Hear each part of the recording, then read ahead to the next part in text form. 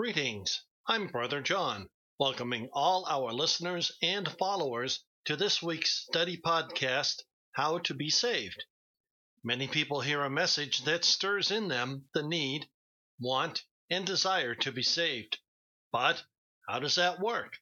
How can one be saved? Why should one be saved?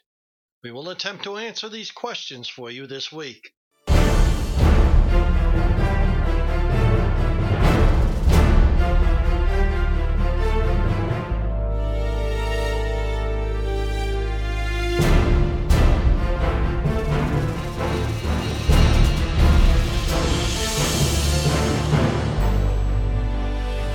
Chapter 3, verse 16 is the classic verse that is used in witnessing. Whenever anyone expresses a desire to be saved, this verse is the classic go-to verse. John chapter 3, verse 16 reads, "For this is the way God loved the world. He gave his one and only Son, so that everyone who believes in him will not perish, but have eternal life." Let's see this verse in the larger thought it is a part of in John chapter 3, verses 16 through 18, which reads, "For this is the way God loved the world. He gave his one and only Son, so that everyone who believes in him will not perish, but have eternal life. For God did not send his Son into the world to condemn the world, but that the world should be saved through him. The one who believes in him is not condemned. The one who does not believe has been condemned already, because he has not believed in the name of the one and only Son of God." 2 Peter chapter 3, verse 9 reinforces John 3, verses 16 through 18.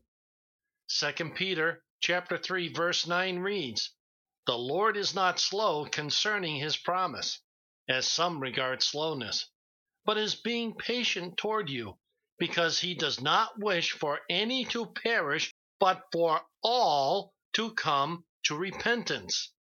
It is quite simple. All means all. No exclusions for any reason. Death is the wages of sin. It is part of the oft-quoted, in days gone by, the law of sin and death.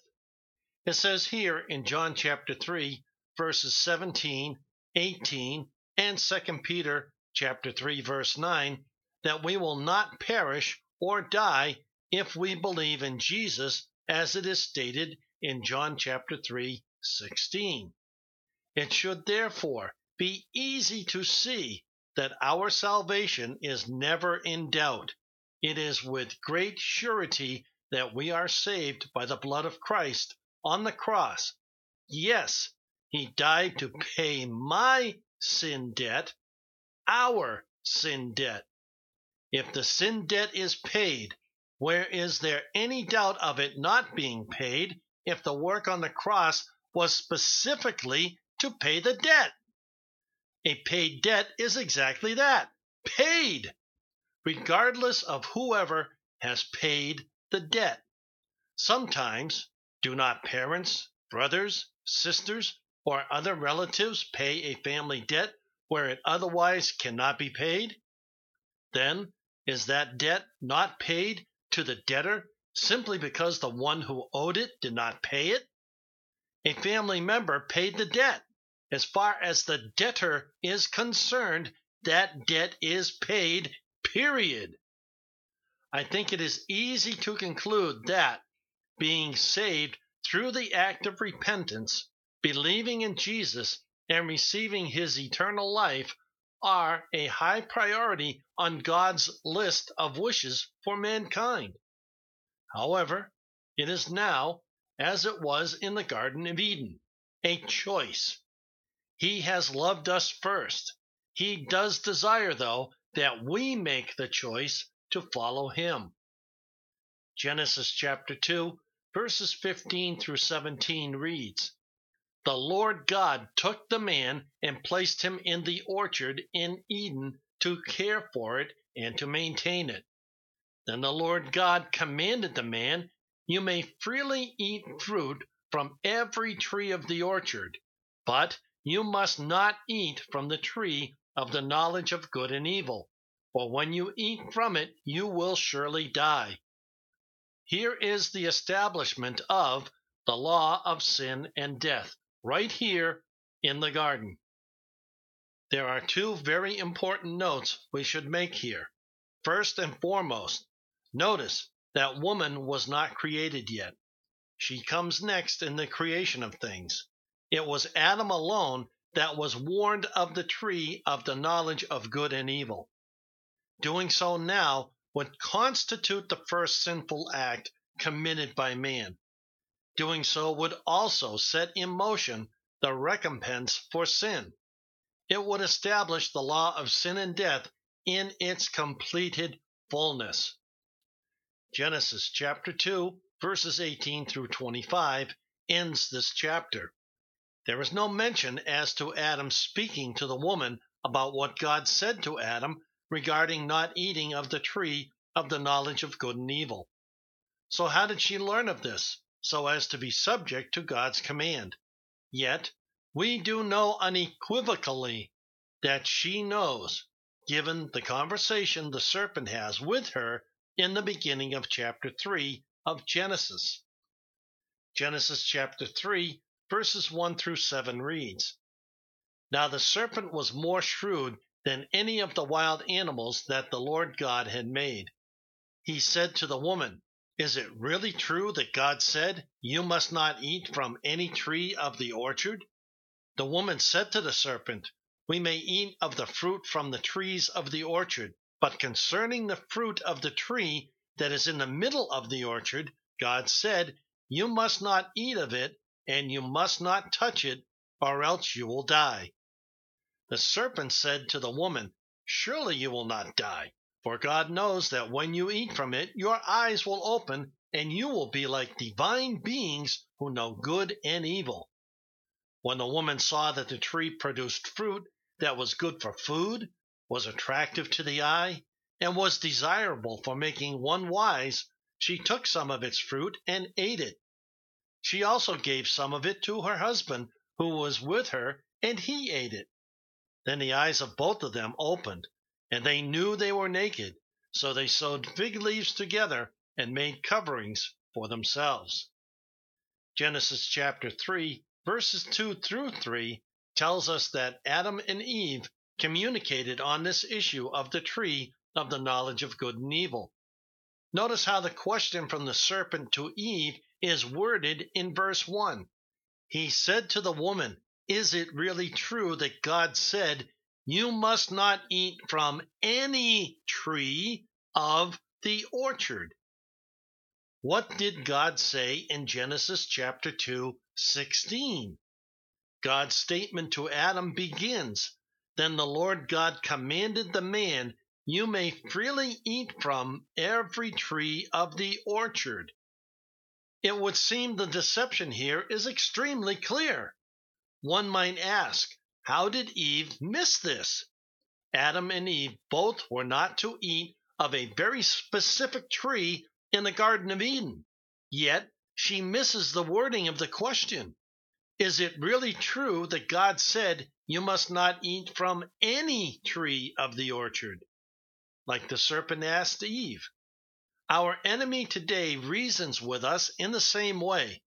He confuses the facts to sound like something they are not, to sound temptingly pleasurable, to sound temptingly desirable, to sound temptingly good for us even when it is bad. It was no different for Eve then as it is for us now. The devil has not changed his game plan, just how he implements it with changing times and how he uses man-made temptation. Temptation is not the problem. Neither is being subjected to temptation. It's our inability to resist it so as not to act on that temptation, which is now sin. Eve did not sin by entertaining the conversation with the serpent in the Garden of Eden. She sinned when she took the first bite of the fruit of the tree of the knowledge of good and evil. So it is with us today. As soon as we act on temptation, that defiance to God makes us no different from our original parents. Like father, like son, like mother, like daughter. If you are developing a sense of wondering about a person actually being saved, you are on the right track. It would seem, too, that salvation is not a lock, a guarantee. Matthew chapter 7, verses 21 through 23 reads, "Not everyone who says to me, 'Lord, Lord,' will enter into the kingdom of heaven. Only the one who does the will of my Father in heaven. On that day, many will say to me, 'Lord, Lord, didn't we prophesy in your name, and in your name cast out demons, and do many powerful deeds?' Then I will declare to them, 'I never knew you. Go away from me, you lawbreakers.'"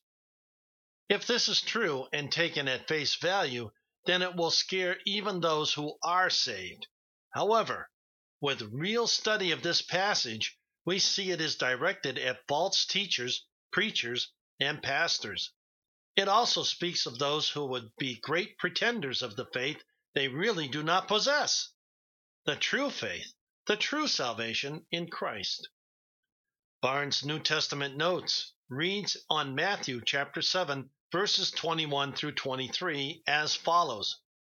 "A miracle is a display of his own power through the medium of another.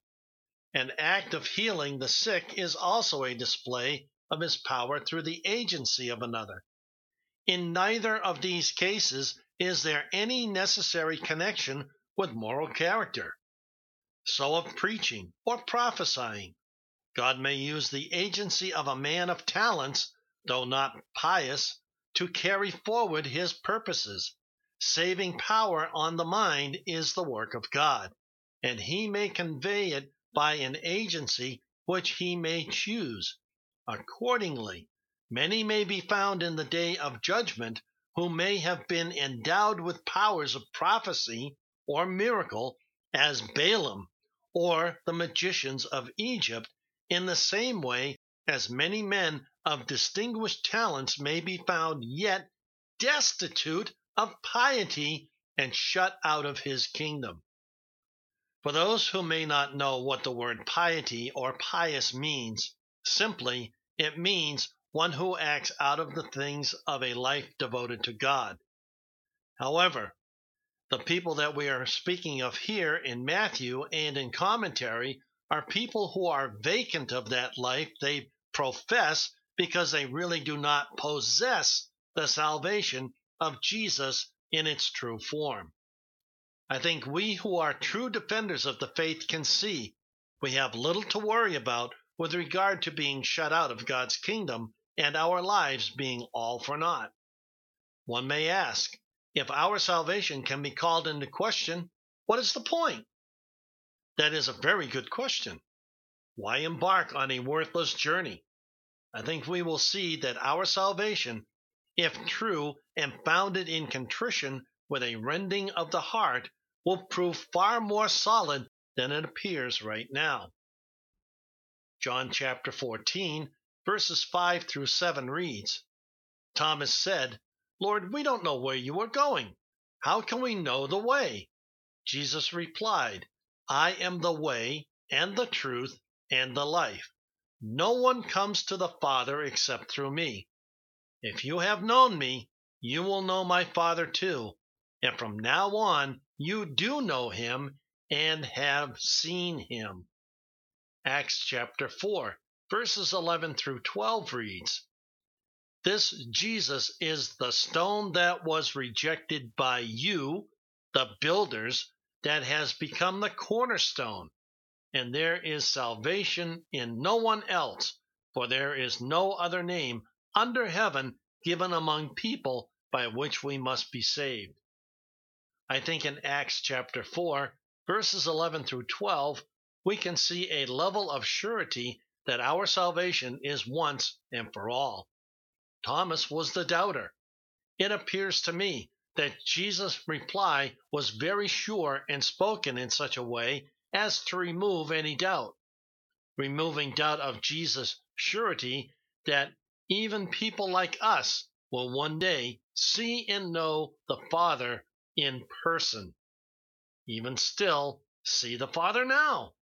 As we believe, we see Jesus and the Holy Spirit in our lives, as evidenced by the fruit we see in ourselves and others saved by the blood of Jesus. Romans chapter 8, verses 1 through 4 reads, "There is therefore now no condemnation for those who are in Christ Jesus. For the law of the life-giving Spirit in Christ Jesus has set you free from the law of sin and death. For God achieved what the law could not do because it was weakened through the flesh, by sending his own Son in the likeness of sinful flesh, and concerning sin, he condemned sin in the flesh, so that the righteous requirement of the law may be fulfilled in us who do not walk according to the flesh, but according to the Spirit." If there is still doubt about the surety of our salvation, Romans chapter 8, verses 1 through 2 should erase all doubt for good. First, let's look at Romans chapter 8, verse 1. Again, it reads, "There is therefore now no condemnation for those who are in Christ Jesus." If I believe in Jesus as to profess him as my Lord and Savior, I therefore have been delivered of the wages of sin and death. If the law of sin and death applies only to those unsaved and condemned, then how is my, as one saved unto Christ, washed by his blood white as snow, then how can my salvation ever be brought into question? Romans chapter 8, verse 2 undeniably erases all doubt of our salvation in Christ ever being in doubt. Romans chapter 8, verse 2 reads, "For the law of the life-giving Spirit in Christ Jesus has set you free from," what does it say here? "The law of sin and death." We have already established that the law of sin and death was created in the Garden of Eden. We have established that Eve first, and then Adam, broke the law of sin and death by executing or acting on their temptation, thus sinning against God. We then see that God sent his Son not to condemn the world, but to save it. Save it how?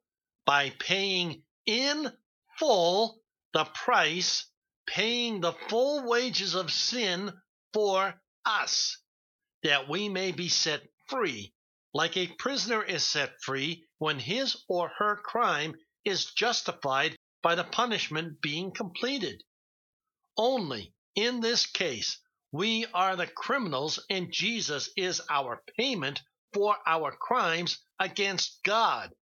So, having been set free of the law of sin and death by the action of Christ on the cross, one can only conclude our salvation is set and locked. Read Romans chapter 8, verses 1 through 2 again if you do not agree or understand. Let's see more clearly our surety of our salvation by reading 2 Peter chapter 3, verse 9, John chapter 3, verse 17, and the first part of the sentence in verse 18, as well as Romans chapter 8, verses 1 through 2, but read them all together. "The Lord is not slow concerning his promise, as some regard slowness, but is being patient toward you, because he does not wish for any to perish, but for all to come to repentance. For God did not send his Son into the world to condemn the world, but that the world should be saved through him. The one who believes in him is not condemned. There is therefore now no condemnation for those who are in Christ Jesus. For the law of the life-giving Spirit in Christ Jesus has set you free from the law of sin and death." For God achieved what the law could not do because it was weakened through the flesh. By sending his own Son in the likeness of sinful flesh, and concerning sin, he condemned sin in the flesh. Romans chapter 8, verse 3 tells us what Jesus has done for us. Romans chapter 8, verse 3 specifically says he condemned sin in the flesh. How? By the Father sending his own Son in the likeness of sinful flesh. Isn't that an amazing thing for him to do when Genesis chapter 1 verse 26 reads? Then God said, "Let us make humankind in our image, after our likeness, so they may rule over the fish of the sea and the birds of the air, over the cattle, and over all the earth, and over all the creatures that move on the earth." Does this enlighten you as to the greatness of sacrifice that was made on our behalf by God the Father and his Son, Jesus Christ? Wouldn't it be pointless for our salvation to not be a certain thing? We were created in his image. We sinned, and he sent his Son in our sinful likeness to condemn our sin that resides in our flesh. If you would like to be saved, I have a short prayer you can pray with me. Repeat after me. Lord Jesus, please forgive me of my sins against you. Come into my life. Help me give the throne of my life to you in complete surrender. With a broken and contrite heart, I surrender to you that I may have the abundant and eternal life you freely offer to all who ask. I humbly bow before you now and confess that Jesus is Lord. Amen. If you prayed that prayer with me, you are now a born-again Christian. Welcome to the kingdom of God. You now have eternal life in Christ. All your sins, past, present, and future, have all been forgiven. In the words of Jesus, go in peace and sin no more. Not an easy task, but not an impossible one either, because much of the hard work has been done. Next week, we will start to take a light and easy stroll through the book of Revelation. In this multi-part series, we will look at the 7 churches and many of the wonders that are being temporarily fulfilled now, meaning a partial fulfillment of what is to come, serving as a warning sign to us today that it will come, will happen in its fullness, and thus being our reason or reasons to be saved, as we learned today. All Bible quotes without a citation are from the New English Translation Free Version. Thanks again to all our listeners and followers. We post our podcasts on unchurched-community.podomatic.com, www.podcasts.com, and iTunes every Sunday. We are also found on tunein.com and stitcher.com. Be sure to share our podcasts with family and friends. In a web browser, you can simply copy the page link and pass it on. If you are visiting for the first time, please return again at one of the aforementioned sites. Please feel free to comment, follow, or rate our podcasts. This helps us better know what you would like to hear. We look forward to the return of all our faithful listeners, followers, and new listeners here for the first time. To learn more about us and who we are, give our podcast titled Introduction, About Us, Who We Are, Revised, a listen. In that podcast, you will learn more about us, about our mission, vision, ministry, who we are reaching out to, and more. Please stop by the House of Supernatural Encounters to encounter God in a way you may have not in a long time. If you are looking to encounter God, you will find Him here. Even if you are unsaved and seeking, you too will find the supernatural God. Join us starting at 10 a.m. at Stowe Brook, 636 Great Road, number 6. Great Road is Route 117 in Stowe, Massachusetts. We are located at the far end of the building, away from Great Road, upstairs. There is an entry door to the stairs at the end of the building where the cars are parked. Come and join us if you live in Stowe, live nearby, or are passing through. Encounter the supernatural God with us. For more information about the House of Supernatural Encounters, click the website link at the bottom of our podcast description. We look forward to meeting you. Now may our Lord Jesus Christ himself and God our Father, who loved us and gave us eternal comfort and good hope through grace, comfort your hearts and establish them in every good work and word. Let the word of Christ dwell in you richly, teaching and admonishing one another in all wisdom, singing psalms and hymns and spiritual songs with thankfulness in your hearts to God. And whatever you do, in word or deed, do everything in the name of the Lord Jesus, giving thanks to God the Father through him. Until next week, this is Brother John for the Church of the Unchurched.